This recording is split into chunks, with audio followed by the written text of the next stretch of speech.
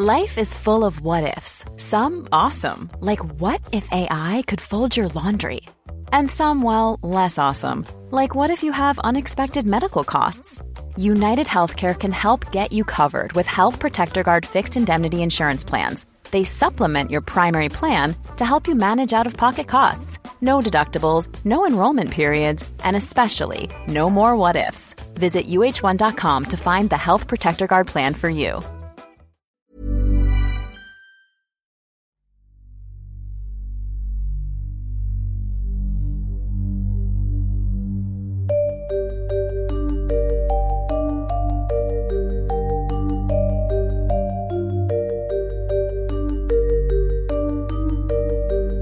This is Intercepted.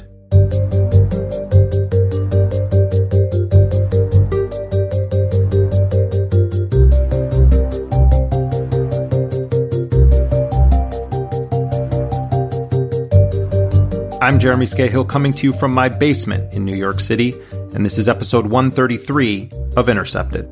That is why I am taking immediate presidential action to stop the violence and restore security and safety in America. I am mobilizing all available federal resources, civilian and military, to stop the rioting and looting, to end the destruction and arson, and to protect the rights of law-abiding Americans, including your Second Amendment rights. We are, at this moment, in the midst of a brutal campaign of state-sanctioned terror and violence that is being unleashed against protesters who have risen up to demand an end to the police murder of black people in this country. There are powerful and prominent figures in the United States right now who are trying to distract and deflect from the real crisis, the actions that sparked these rebellions.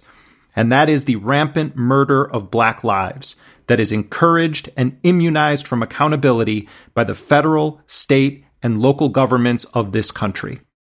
As we speak, I am dispatching thousands and thousands of heavily armed soldiers, military personnel, and law enforcement officers to stop the rioting, looting, vandalism, assaults, and the wanton destruction of property. On Monday, Donald Trump threatened to deploy the U.S. military to crush these uprisings. He is telling governors that they have been too soft in confronting the protesters, and he said that they need to be violently dominated. And he makes these statements as police forces across this country are at this very moment operating as violent, racist posses with badges, hunting and beating people, macing people, using chemical agents to attack people, in some cases killing protesters. Police and their civilian allies are increasingly using vehicles to attack demonstrators.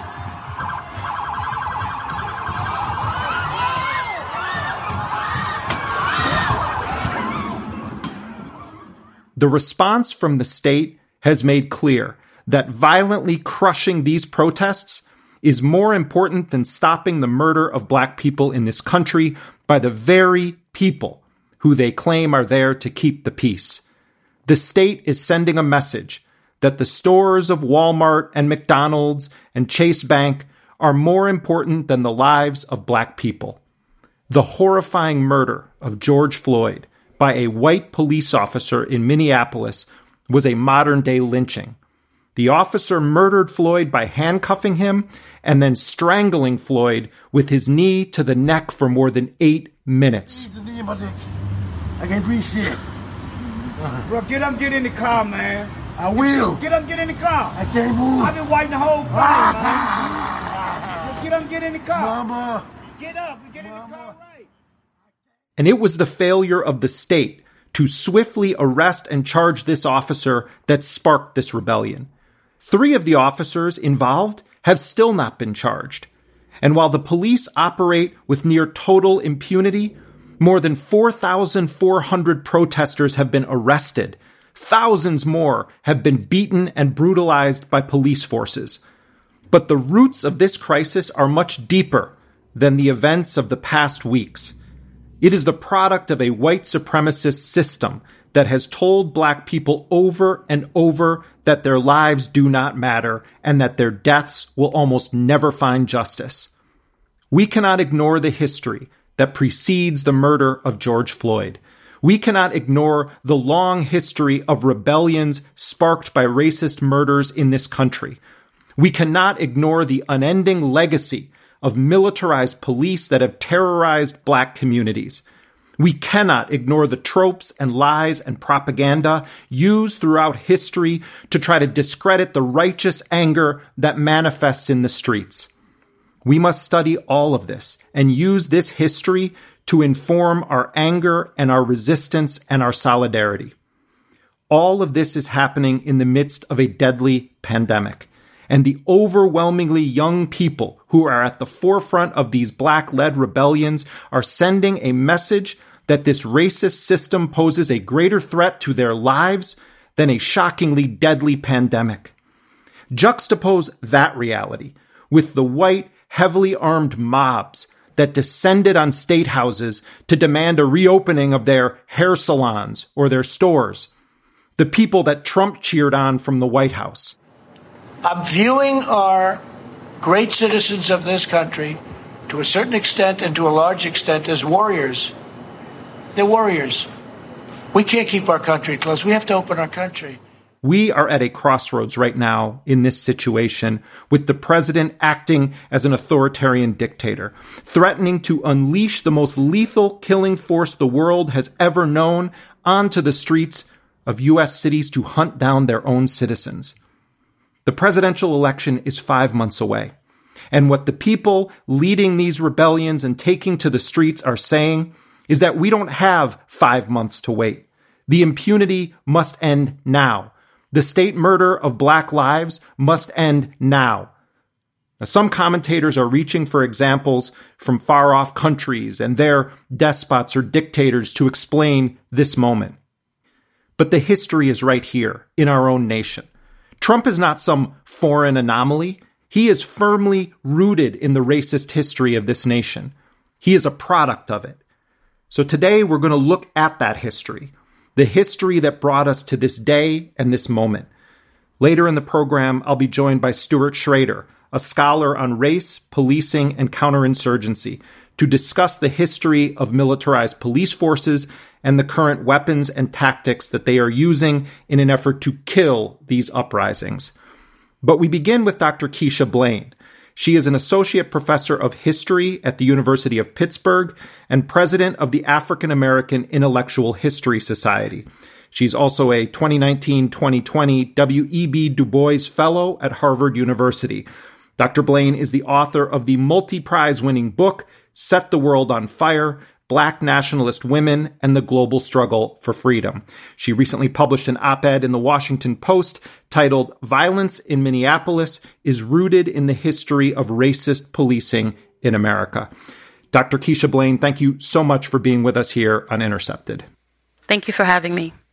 What happened now that sparked this broad rebellion across this country? I think there are several factors. The first that I would emphasize is coronavirus. This pandemic is completely devastating Black communities in particular.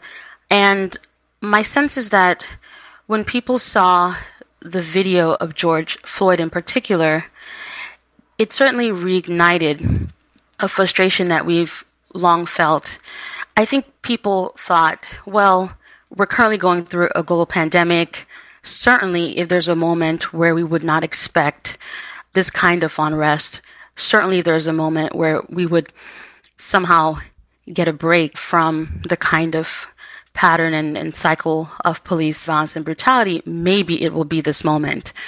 Of course, that was wishful thinking. What we learned very quickly is that even in the context of a virus, once again, Black people were being targeted, arrested, pulled off of buses for not wearing masks, at the same time not even having access to some of these resources.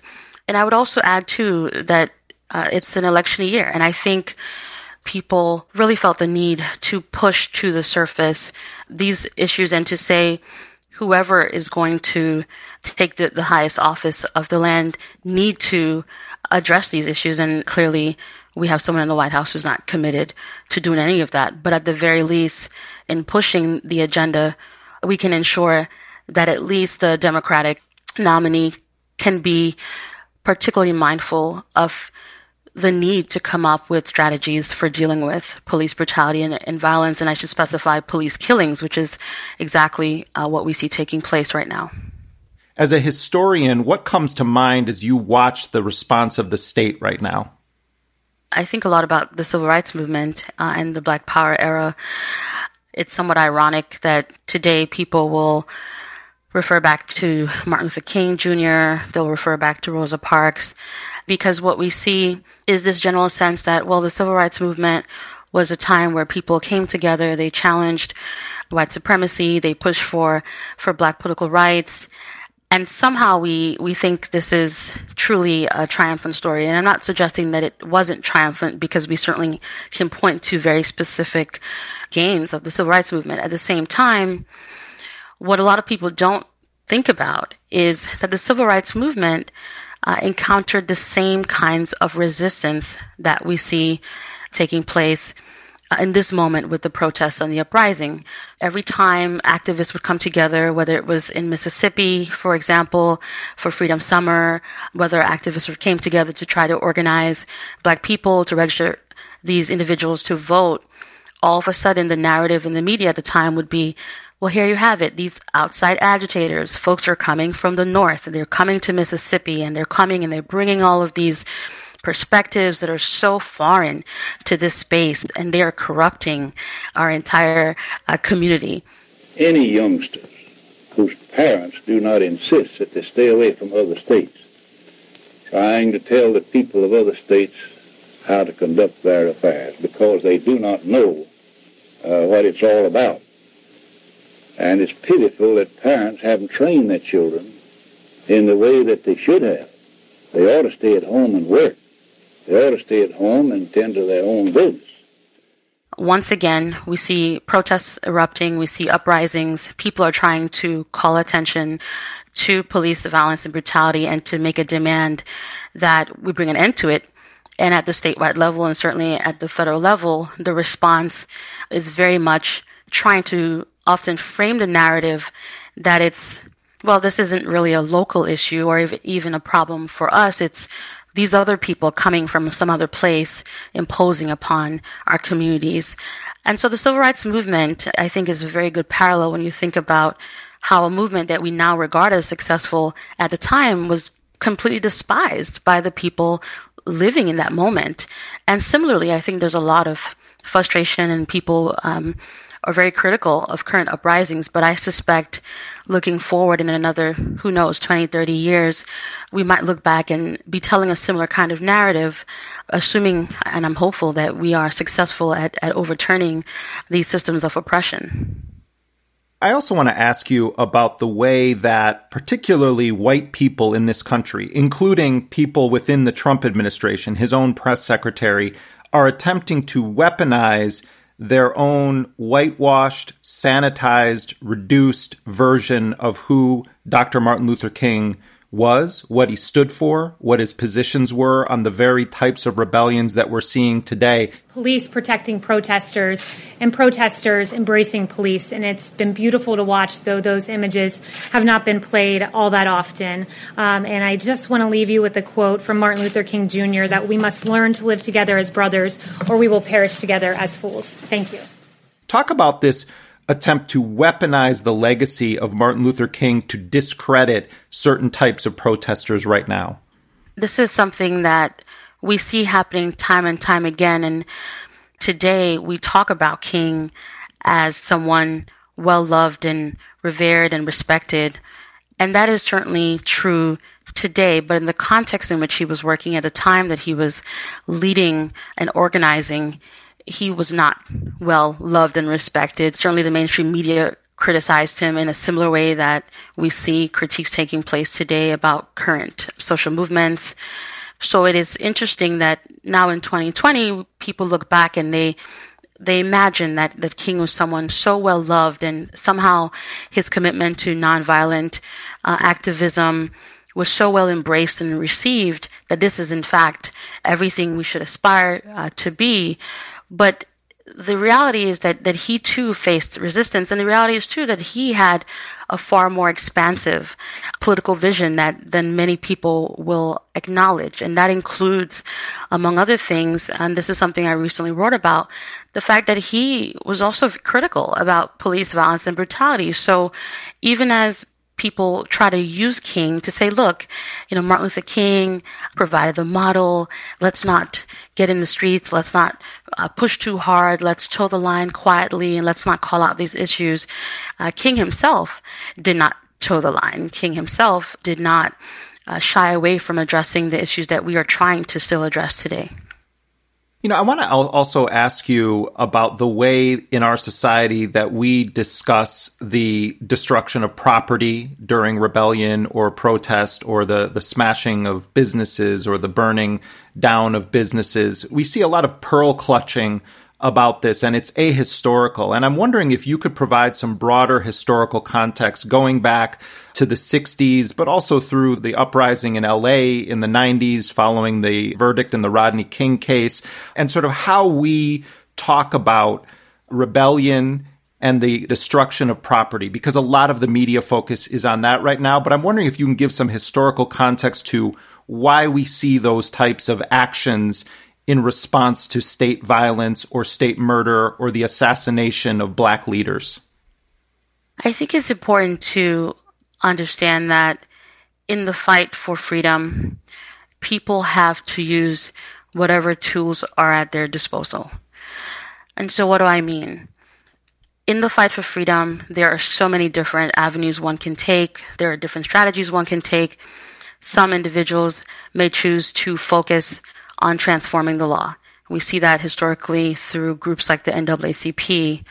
Other groups may focus less on changing laws, but they may be more interested in going into communities, in organizing at the grassroots level to mobilize people to vote. We see that, for example, with the Student Nonviolent Coordinating Committee. The director of the Student Nonviolent Coordinating Committee's voter registration project in Mississippi, Robert Moses.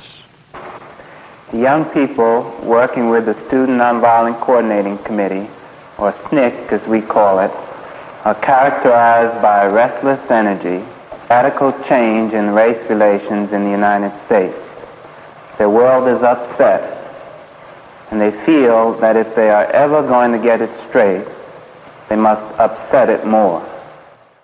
And then there are activists who take a far more radical approach, and that's what we see expressed through groups like the Black Panther Party that pushed for armed self-defense, that recognized that it was important to protect Black communities, that ultimately took the First and the Second Amendment and decided that it was important for Black people to be protected under those as well.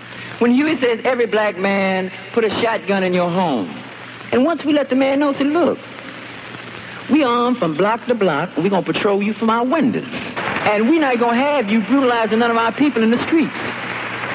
Do you realize what kind of power Black people have then? Because you begin to neutralize that police force, because them cops going to start riding shaky and scared. In fact, we're in a position then to demand that they withdraw from our community because they occupy our community just like a foreign troop occupies territory. Very important to understand. We hate cops beating Black people over their heads and murdering them. That's what we hate. The question always comes up, well, what is successful or what actually works?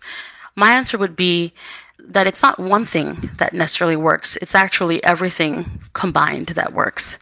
So how do you chip away at a system? How do you dismantle systems of oppression? Well, you do it 100 different ways.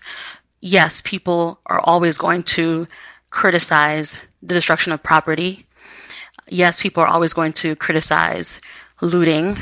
All of these things certainly make people uncomfortable. But my response would be, are you more uncomfortable with the destruction of property than you are with the killing of Black people in this country? Are you more concerned about stores being looted than you are about seeking justice for those who are losing their lives over and over again?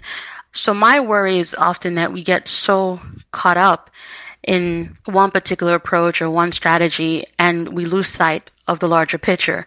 How do we seek justice? How do we change the systems that oppress Black and brown people in this country, rather than focusing squarely on the fact that a building might have been destroyed? Because one can rebuild, one can restore physical things, but can we ever bring back George Floyd? No.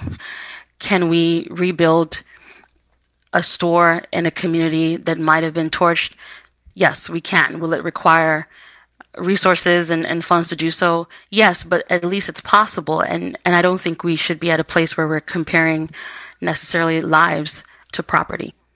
The fact that we do have so many uprisings, the fact that people are constantly, seemingly in the same struggle over and over again for full rights and freedom, underscores the ways that we are still, as Black people in this country, regarded as lesser than, regarded as second-class citizens. Yes, we can cast a ballot. Yes, we can participate in public life in ways that our ancestors could not. But that doesn't amount to, I think, full citizenship rights, especially when we are here making the case, please don't kill us. We shouldn't have to be saying Black Lives Matter. The fact that we have to say it, and the fact that there's still resistance to saying it, reveals how much work there needs to be done in this country. As you watch Donald Trump threaten to unleash the active U.S. military on protesters and rebellions across this country, and you watch him have a peaceful demonstration brutalized so that he can do a photo op to walk Bible in hand to a church, what historical context can you offer for what Donald Trump represents at this exact moment in history? He is very much committed to supporting and upholding his base.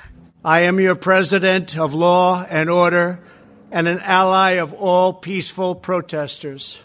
To hear him go on and on about needing to clear the streets, about the need to institute quote-unquote law and order, all the while overlooking the very issue that people have been talking about, the very issue that led people to the streets in the first place, one being police violence, police killings, but also all of this happening in the context of the coronavirus, of which he has completely mishandled. And so here you have a public figure, a leader, rather than stepping up in the moment to offer some kind of statement that would move us closer to not just peace, because I think we often talk about peace as if that's the only thing that we should strive for, but peace and justice. That last part is key. To simply overlook all of that and to turn this conversation around completely and to make it about himself, as he likes to do, I think that was a difficult moment, and it played back in my mind just the ways that Black people in this country have constantly been ignored, been pushed aside. And Trump is absolutely not new when you think about the kinds of ideas that he espouses and the way that he has disregarded Black and brown people in particular. It's probably, more than anything, a turning point, and I hope it's the kind of turning point that gets people to wake up and realize what is happening in this country, and to not be silent, but also to not be complacent, and to hopefully show up in November and to be part of this effort to ensure that this will be his last term. You wrote a very powerful and important op-ed piece for the Washington Post recently with the headline, "Violence in Minneapolis is rooted in the history of racist policing in America." And among the historical episodes that you write about, there's one that I really want to drill down to, and that is the Red Summer of 1919 and the racial uprisings that erupted in more than a dozen cities across the United States. Share with us the story of what happened in 1919. This is at the end of World War I. And it's important to emphasize that because so many Black people served in the U.S. military and have been doing so for centuries. But World War I in particular is a moment where people were willing to fight on behalf of the United States, even though they did not, as Black people, have full citizenship rights. Black soldiers return from serving overseas, and when they come back home, it's very clear that despite the sacrifices that they have made, it doesn't amount to improvement in their lives, that despite the sacrifices that they have made to protect all Americans, regardless of race, that they would still be kept in a position as second-class citizens. What happens in the summer of 1919 is that all of these tensions unfold within Black and white communities, and it really amounts to, is the way that historian Cal Anderson describes it as white rage. I think that's probably the best phrase to think about what happens that summer. In the case of Chicago, which I write about, an African-American teenager dares to take a swim in a whites-only section of Lake Michigan. And that seemingly small act is not so small because what he does is he ultimately crosses this invisible or unofficial line. And this African-American teenager is attacked by a group of white teenagers in Chicago.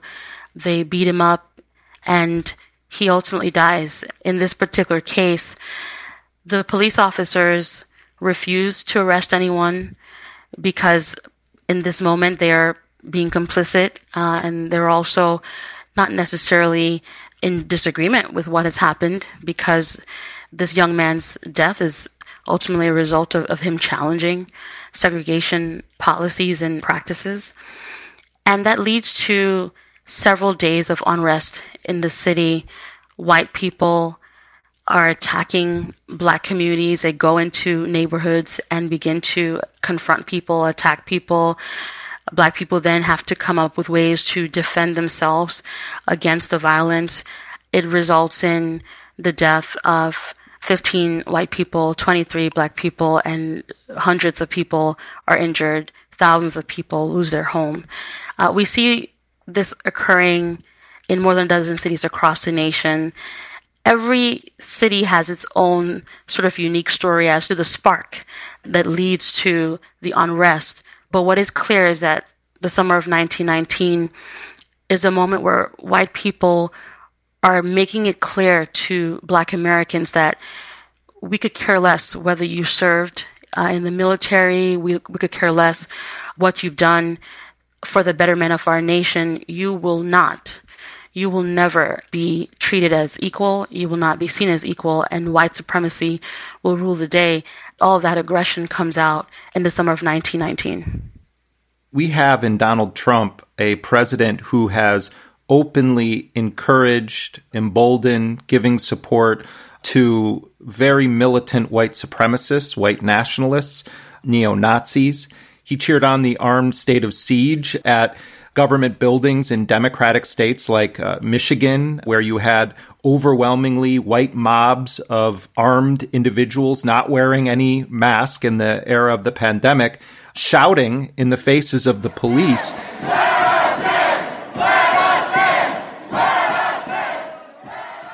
And nothing happens to them. They're not arrested. They're cheered on by the president. And I fear that the next step in this that we're going to see is those people who are emboldened by Trump showing up and opening fire on people to join the police in the attacks, but to escalate it even further. Is that something that you're concerned about as you watch these developments? I am. All of these acts of violence have been taking place on the local level already. We have seen just in the last few years so many instances of Black people being attacked, just going about doing casual things. I think about the era of lynching and the reasons why we saw in the late 19th century, even in the early 20th century, so many lynchings taking place across the country. And one of the, people would ask at the time, as we're asking now about police violence, why are so many Black people being lynched?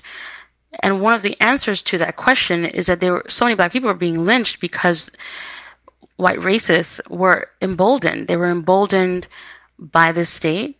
They were emboldened by the support of local police. They recognized that they could do it and they could get away with it. And so the fear is in this moment, what will people do? What will white supremacists do when they recognize that their actions will not lead to any negative consequences? I do worry. And already there was one video that caught my attention of a group of white men, some carrying bats and just walking through the streets, emboldened and encouraged to go into the communities and squash the protests, because they feel like Trump just gave them the green light. A cop can't defend himself, so we're here. Anyone who wants to throw shit at a cop, or pick on a cop, pick one of us the fuck out, and we'll go around the corner and fight you one-on-one. Today it's bats and tomorrow it's guns, and so I worry. I certainly don't want to see another iteration of Red Summer, but I think it's possible, it may even be likely, if nothing changes. Black Americans are dying at the hands of police at a rate that is nearly equal to the number of documented. Of course, there were many, many more, but documented lynchings during the 20th century. As a historian, what is your analysis of those facts placed next to each other? We're at a moment where we often like to talk about what we've accomplished as a nation. We like to celebrate, even just thinking about the election of Barack Obama and the way that people lifted up that moment as just representative of somehow everything we've worked so hard to accomplish. And I'm always careful, I'm always warning my students to be careful with these kinds of triumphant narratives. As much as I'm a person who tries to be hopeful, and I don't think we should lose hope. I think we need hope to be able to keep fighting for another day. The danger is that if we're not careful, we celebrate, and as we celebrate, we grow more and more complacent, and we begin to look away from the problems that are right in front of us because we imagine the problems are no longer with us. So here's where lynching comes in. People will talk about lynching as a thing of the past. I get that as a historian. But is it truly a thing of the past? Now, we may not use the word lynching to the extent that we used the word lynching in the early 20th century, but if we're being honest with ourselves, we would accept that for all of the efforts of civil rights activists, despite the remarkable work of Ida B. Wells, for example, despite all the work done by the NAACP, we would have to be honest and accept that lynchings have not ended in this country. Perhaps they have taken some other form, that if we place these patterns over and over again of police violence and brutality, police killings, if we place them at the same level as we place acts of lynchings that took place in the 20th century, it would get us to stop for a moment and say, wow, we still have a lot of things to overcome. Yes, the civil rights movement led to changes in policies, led to the Voting Rights Act, the Civil Rights Act. All of these are things we can celebrate. But if we're seeing that Black people are still dying at the same levels. We're seeing that Black people are still dying from today police violence and police killings compared to Black people dying from lynchings in the early 20th century. That should absolutely cause us to pause, and it should get us really, I think, riled up and committed to changing this, and committed to ensuring that all of the work that Ida B. Wells did was not in vain. Ida B. Wells was posthumously awarded a Pulitzer Prize for her journalism this year.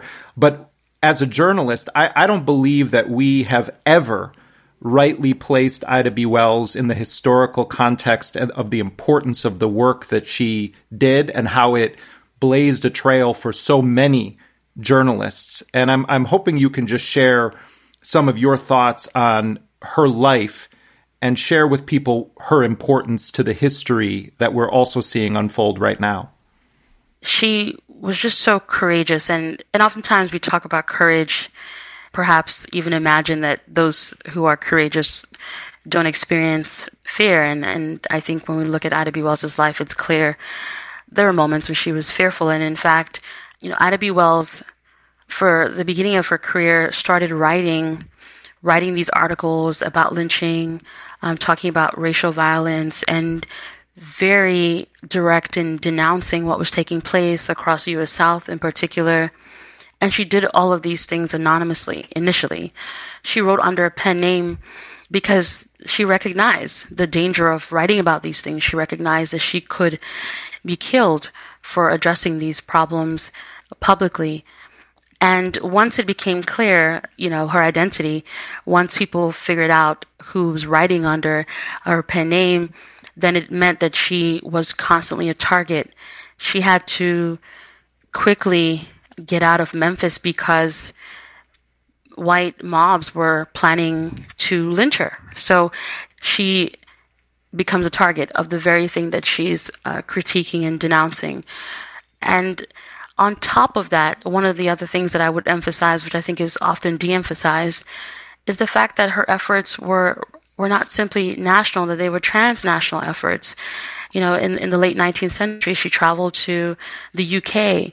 And so for her, it was about bringing attention to a problem, not just within the U.S. context, but to get people outside of the United States to be aware of what was taking place in the United States and to forge the kinds of collaborations and solidarities that would be necessary to bring an end to these practices. And I'm encouraged by some of the kinds of solidarities and networks I see being formed today, even within the context of the current uprisings, and seeing activists come together in Berlin, seeing activists marching in Tokyo, seeing activists in just different cities across the globe standing with the protesters in this country.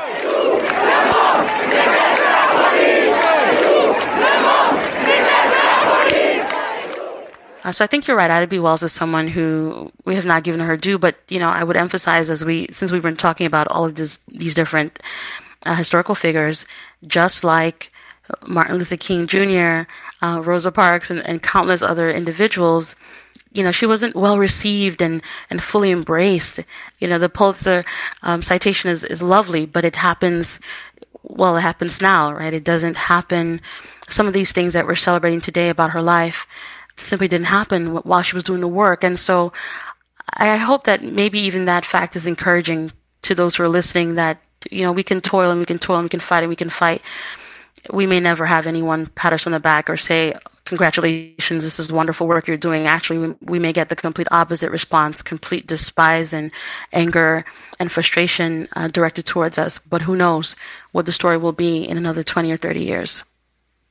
Dr. Keisha Blain, I want to thank you for not just for being with us, but for teaching all of us. And thanks so much for joining us here today on Intercepted. Thanks for having me. Dr. Keisha Blain is an associate professor of history at the University of Pittsburgh. She is also a 2019-2020 W.E.B. Du Bois Fellow at Harvard University.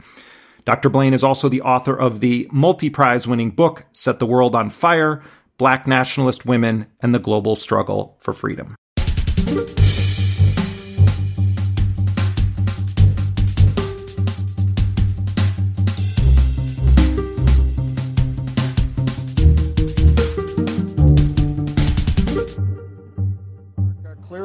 They don't want these protesters to be there, even though they were peaceful.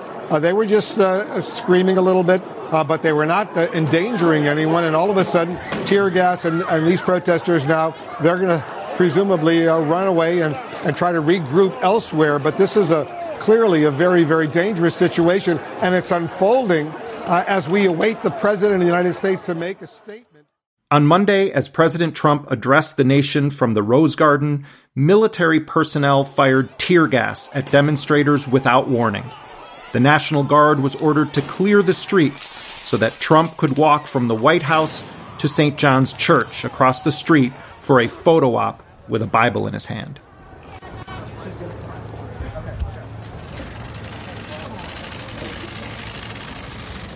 Mr. President, your thoughts right now? We have a great country. That's my thoughts. Greatest country in the world.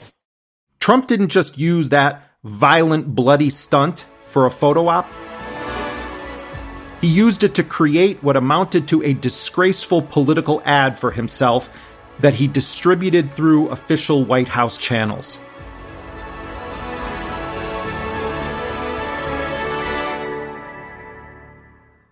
The president is acting like an authoritarian.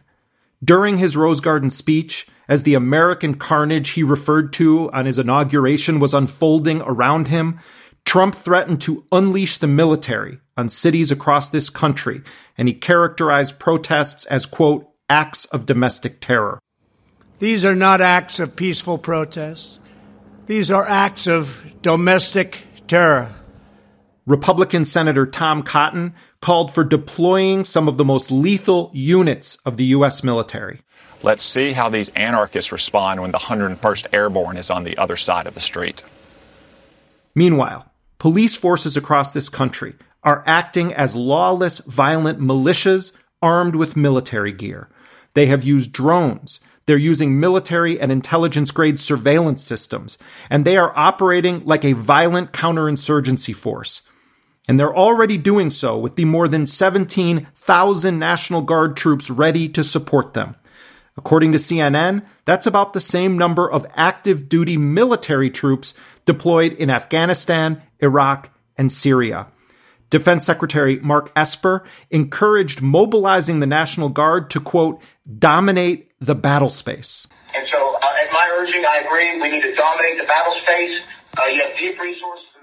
As Donald Trump threatens to ratchet up the violence even further against protesters with the might of the military, he would have to invoke the Insurrection Act of 1807, an act, quote, authorizing the employment of the land and naval forces of the United States in cases of insurrections. The Civil War-era Posse Comitatus Act actually prohibits federal troops from performing domestic law enforcement. But in extreme cases, the federal government can invoke that Insurrection Act, allowing for the use of National Guard troops for law enforcement. President George H.W. Bush was the last president to invoke the act. Guess what it was for? The 1992 LA uprisings against the acquittal of 4 white police officers who brutally beat Rodney King, an unarmed black man. And you can see some of the National Guard troops that are standing around that armored vehicle at this time. So the long-awaited deployment of the National Guard in Southern California is now coming into place. And who was George H.W. Bush's Attorney General? William Barr. Barr, thank you for coming. How close are you to deciding whether or not you are going to bring federal charges, or at least seek federal charges against the officers who were acquitted by the state jury? Well, Bob, as you know, we have a pending grand jury investigation of that case, and under the law, I'm limited as to what I can say about it. Obviously, anything I could say could jeopardize and undercut any potential future action we take. Now, we should note that a disturbing number of Democrats have joined Republicans in actually trying to extend William Barr's surveillance capabilities with Donald Trump in the White House. Joining me now to discuss the long and intertwined history between policing in the U.S. and abroad is Stuart Schrader. He is Associate Director of the Program in Racism, Immigration, and Citizenship at Johns Hopkins University, where he is also a lecturer. He is the author of Badges Without Borders, How Global Counterinsurgency Transformed American Policing. Stuart Schrader, thanks so much for being with us here on Intercepted. Thanks for having me. Let's begin just with the very, very big picture of what we've witnessed over these past days. Just give us your basic overview of the police response that we're seeing right now and the tactics that they're using. From my perspective, based on my research, I think we're in a pretty different moment from the 1960s. The last time that there was such widespread unrest across the country in so many cities simultaneously. In 1967, 126 cities were hit by racial violence, with 75 incidents classified as major riots. This police brutality has got to go. It's not right. There is no reason for any policeman to handcuff a man and whoop this man. What is responsible for this violence, for this rebellion, is the inability of the city government to feel, as human beings, the plights of the majority of the people in this city. In the 1960s, one major difference was that the federal leadership came to the conclusion quite quickly that trying to lessen the intensity of the response by police to protests, to uprising, was a good idea. We need to know the answer, I think, to three basic questions about these riots. What happened? Why did it happen? What can be done to prevent it from happening again and again? The Lyndon Johnson administration started as early as 1964 to try to figure out how to lessen the violence of police across the country in response to uprisings. It didn't really take hold during Johnson's administration, but Johnson himself was terribly anxious about how he was perceived, how the unrest made his administration look. And those kinds of concerns with legitimacy just really have no analog today with the Trump administration, who, Donald Trump has egged on police violence, since day one and seems to be continuing to do it right now. I mean, American carnage. This American carnage stops right here and stops right now. You got it, buddy. I want to drill down a little bit more on the way that Trump, as the president of the United States, has responded to this. On the one hand, he says, we're going to get, justice for George Floyd. On the other hand, he's saying when the looting starts, the shooting starts, law and order. He is chiding governors for not using more force. In leaked audio, we understand that he told all these governors essentially, but what's going on in New York is terrible. It's terrible. Of all the places. What went on last night in Los Angeles with the stores and the storefronts is terrible. No domination. You have to dominate. He has started the process of designating the very vague label of Antifa, anti-fascist, as a terrorist organization and is threatening to deploy the U.S. military. Put Donald Trump's role in this in a broader historical context. During the 1960s and even earlier, it was quite common to hear, these claims of outside agitators, subversives from outside the neighborhoods are the ones responsible for the rebellions. In the 1960s, the FBI itself, which was, of course, responsible for disseminating many of these ideas, but when it did its research, it came to the conclusion, in 1964, there were not Moscow-directed or paid subversives causing the unrest in Harlem. These acts of violence were spontaneous rather than acts initiated by any communist group. Spontaneous development precipitated by the murder of a 15-year-old Negro boy by a policeman. The Kerner Commission, in its research after 1967, came to the same conclusion about Newark and Detroit. They just could not find evidence of that. Now, there were fanatical anti-communists in Congress who, were able to find witnesses who they could bring to testify before the House Un-American Committee's Activities Committee, who would say that subversives were behind the unrest, that it wasn't organic to the anger of people about police brutality, about inadequate schools, about inadequate employment opportunities, about inadequate housing, and so on and so on. Instead, it was a false anger, ginned up by subversives.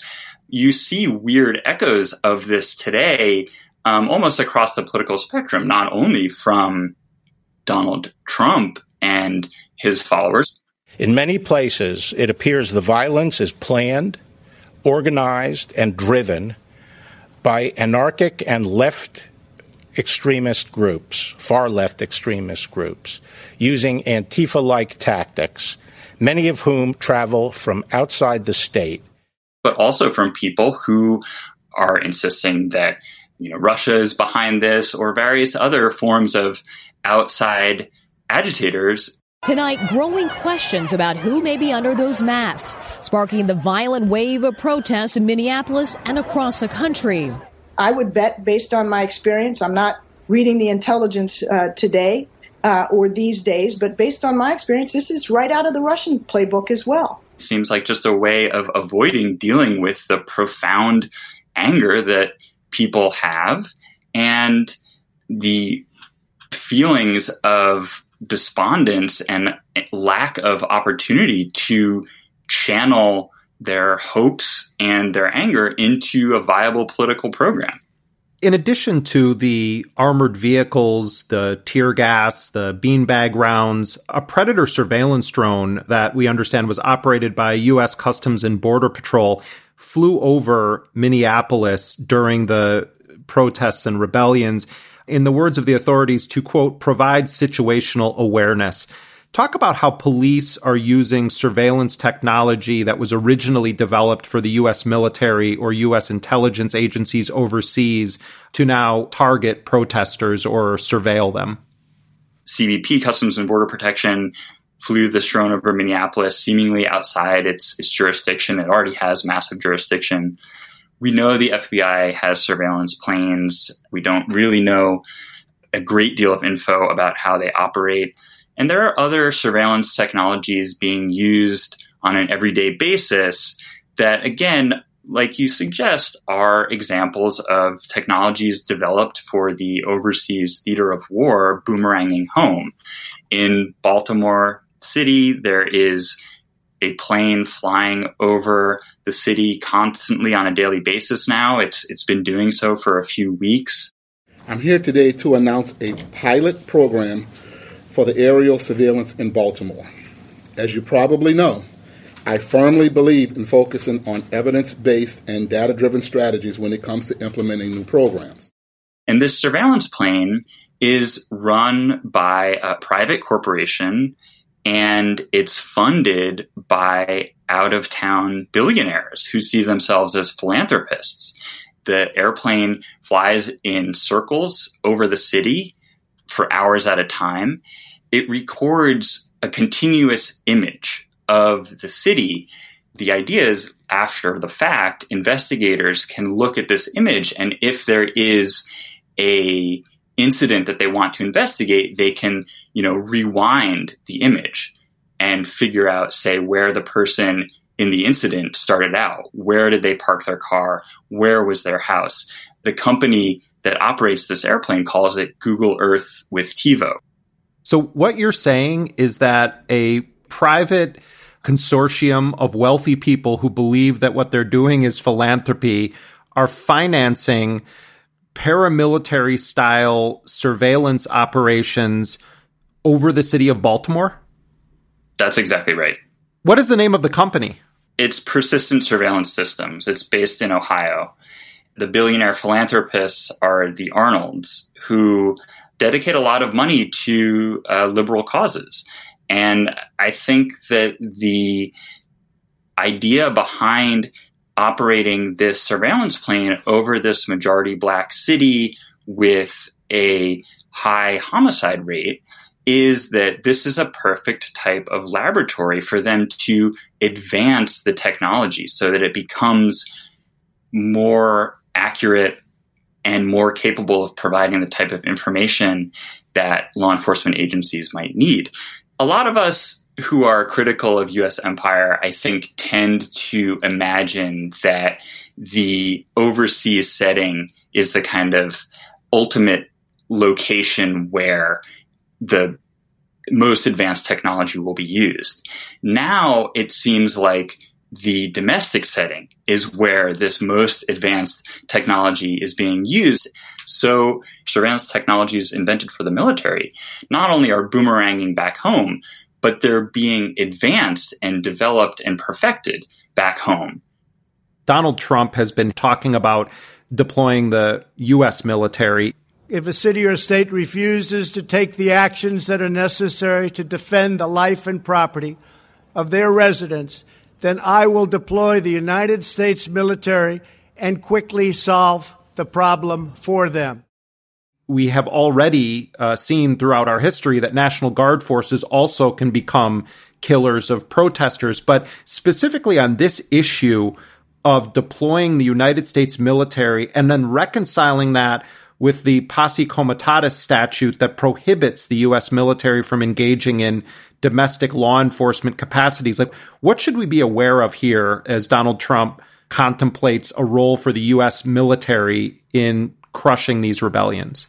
From 1964 to 1968, police and National Guard and Army soldiers killed a lot of protesters and killed a lot of bystanders by firing their guns at them when there were these incidents of urban unrest and protest.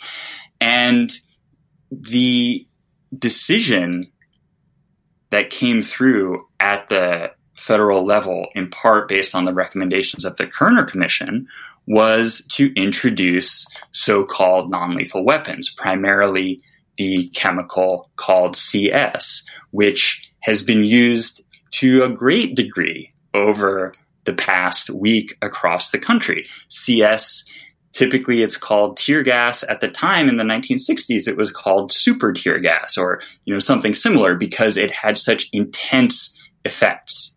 The reason that the United States made the decision to introduce CS was that it had gained a great deal of experience using it overseas, particularly in South Vietnam. The experience of using CS in South Vietnam was justified by the Johnson administration by saying, look, this chemical weapon is really no different from what police use in the United States. But that wasn't really true because CS was not really available to police in the United States before 1968. But when police did start to use it and Army and National Guard started to use it after 1968, they drew on the experiments with it that had been undertaken in Vietnam. New forms of delivery technology were invented for South Vietnam. And some of these you saw in places like the University of California, Berkeley, where famously a helicopter flew over a crowd in a plaza and dropped CS in a giant cloud out of the helicopter. I'm requesting you all to leave the plaza. Chemical reagents are going to be dropped in the next 5 minutes.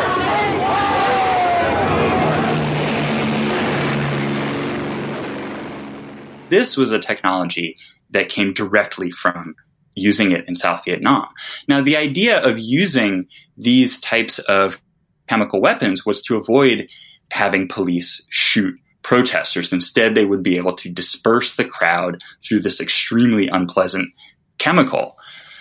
But as was the case in Vietnam, I think we see a trend today, which is that these chemicals are being used in a more kind of offensive way. They're not being used to de-escalate, to disperse the crowd. They're being used almost to kind of instantaneously punish the crowd.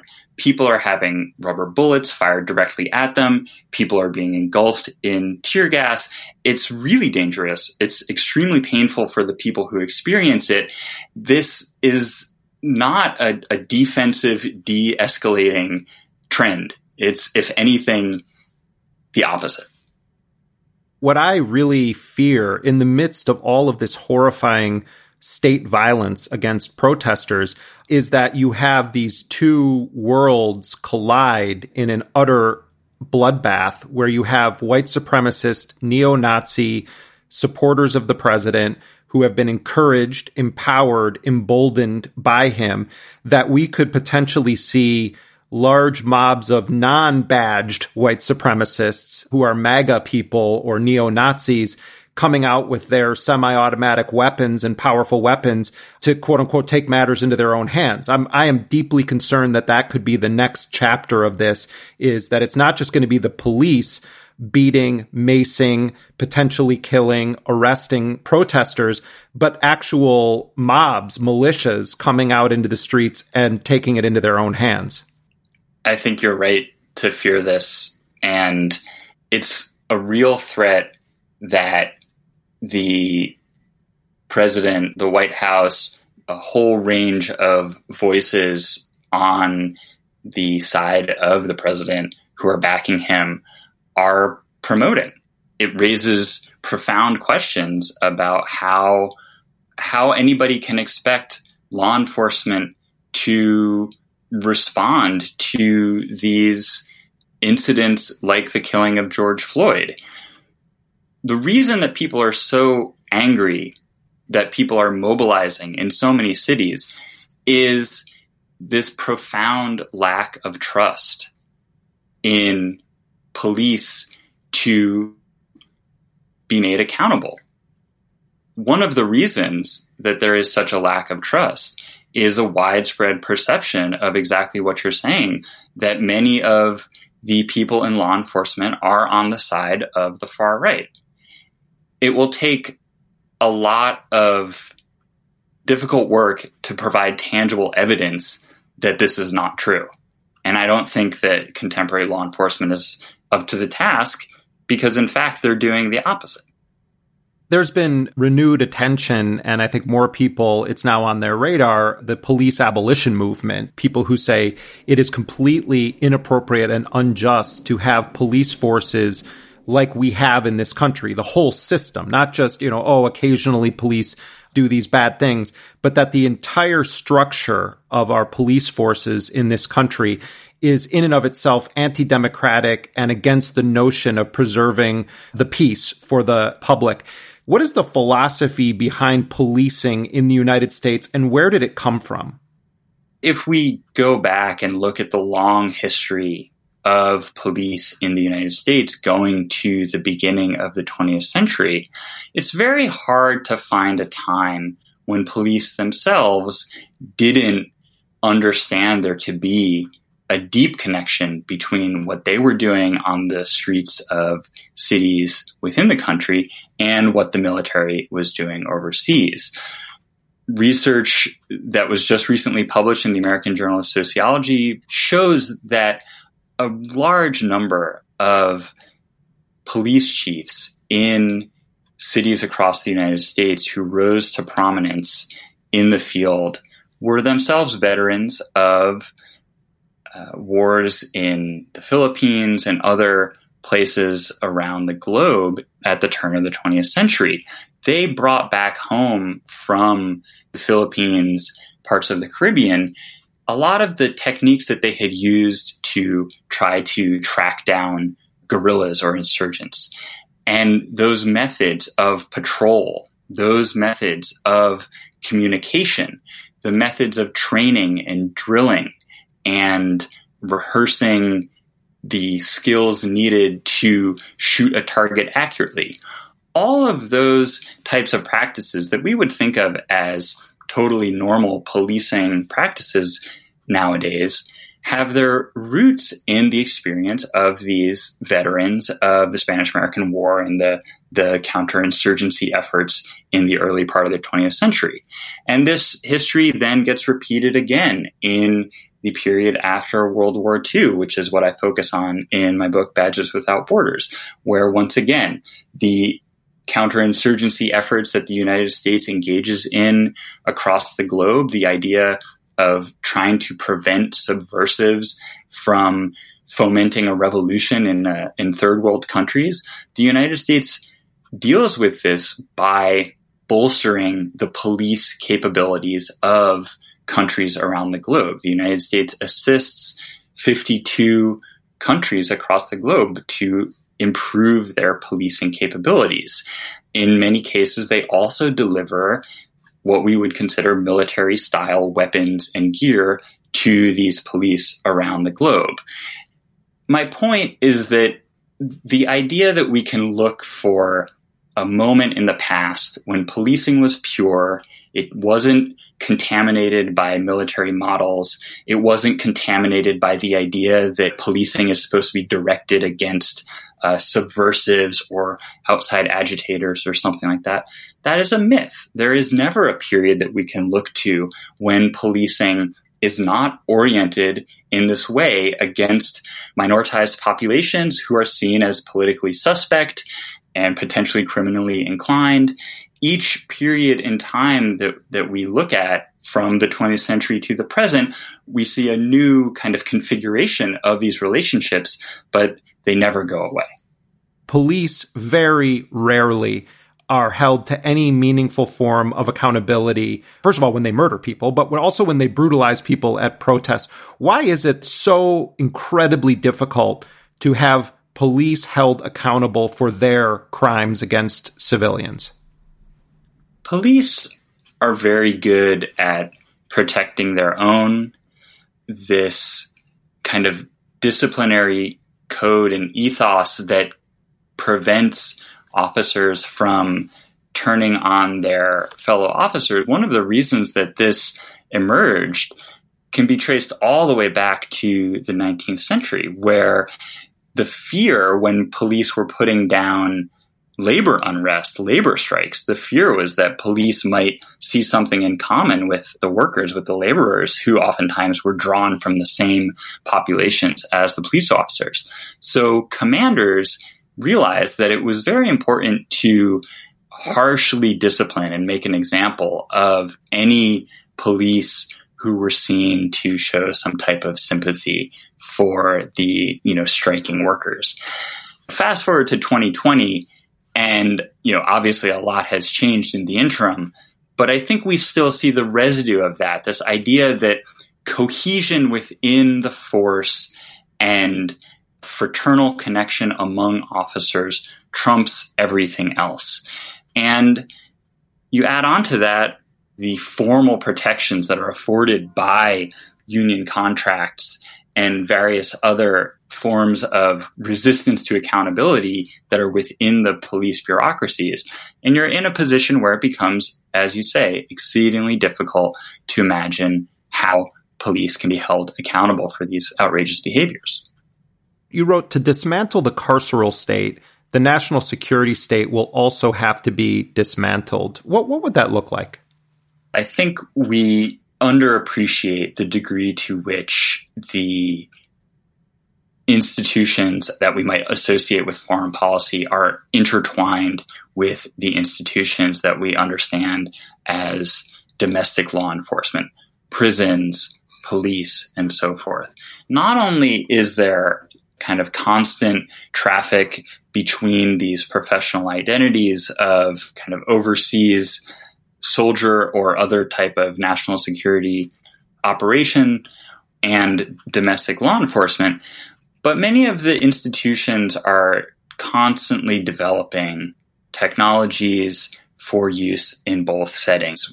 When we talk about the carceral state, what we're talking about is, in part, the gross inflation of the amount of resources dedicated to punishment, policing, and disciplining populations.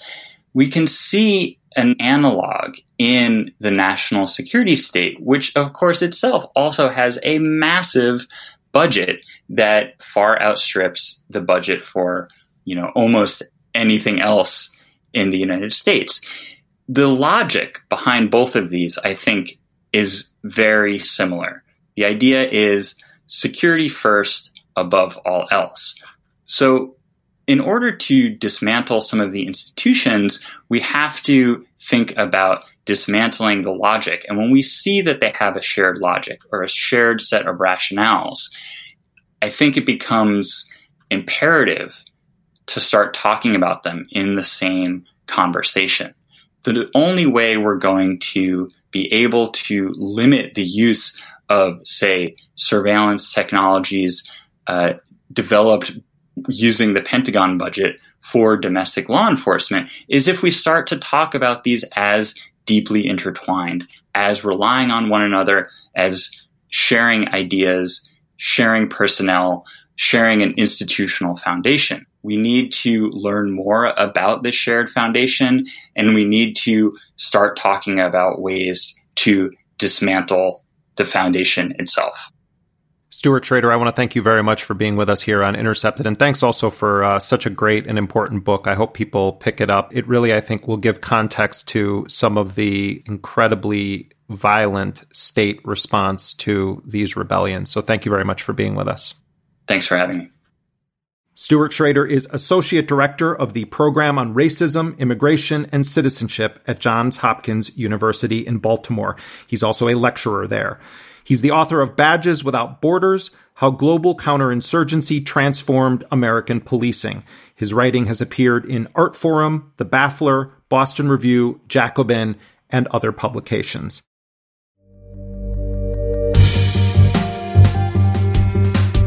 And that does it for this week's show. You can follow us on Twitter at Intercepted and on Instagram at Intercepted Podcast. Intercepted is a production of First Look Media and The Intercept. Our lead producer is Jack Desidoro. Our producer is Laura Flynn. Elise Swain is our associate producer and graphic designer. Betsy Reed is editor-in-chief of The Intercept. Rick Kwan mixed the show. Transcription for this program is done by Lucy Croning. Our music, as always, was composed by DJ Spooky. Until next time, I'm Jeremy Scahill.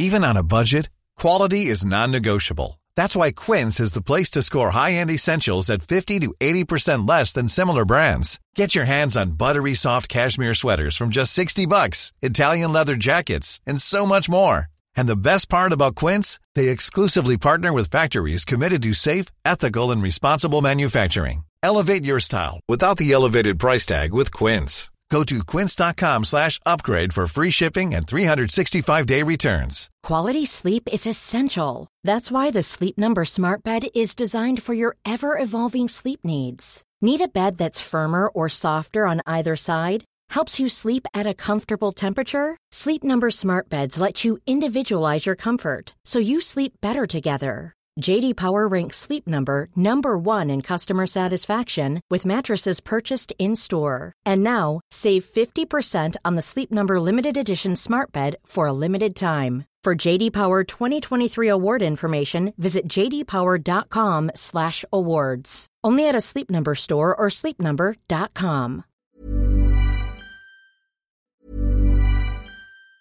Planning for your next trip? Elevate your travel style with Quince. Quince has all the jet-setting essentials you'll want for your next getaway, like European linen, premium luggage options, buttery soft Italian leather bags, and so much more. And it's all priced at 50 to 80% less than similar brands. Plus, Quince only works with factories that use safe and ethical manufacturing practices. Pack your bags with high-quality essentials you'll be wearing for vacations to come with Quince. Go to quince.com/trip for free shipping and 365-day returns. Hold up. What was that? Boring. No flavor. That was as bad as those leftovers you ate all week. Keke Palmer here, and it's time to say hello to something fresh and guilt-free. Hello Fresh. Jazz up dinner with pecan-crusted chicken or garlic butter shrimp scampi. Now that's music to my mouth. Hello Fresh. Let's get this dinner party started. Discover all the delicious possibilities at HelloFresh.com. When you make decisions for your company, you look for the no-brainers. If you have a lot of mailing to do, Stamps.com is the ultimate no-brainer. Use the Stamps.com mobile app to mail everything you need to keep your business running with up to 89% off USPS and UPS. Make the same no-brainer decision as over 1 million other businesses with Stamps.com. Use code PROGRAM for a special offer. That's Stamps.com, code PROGRAM.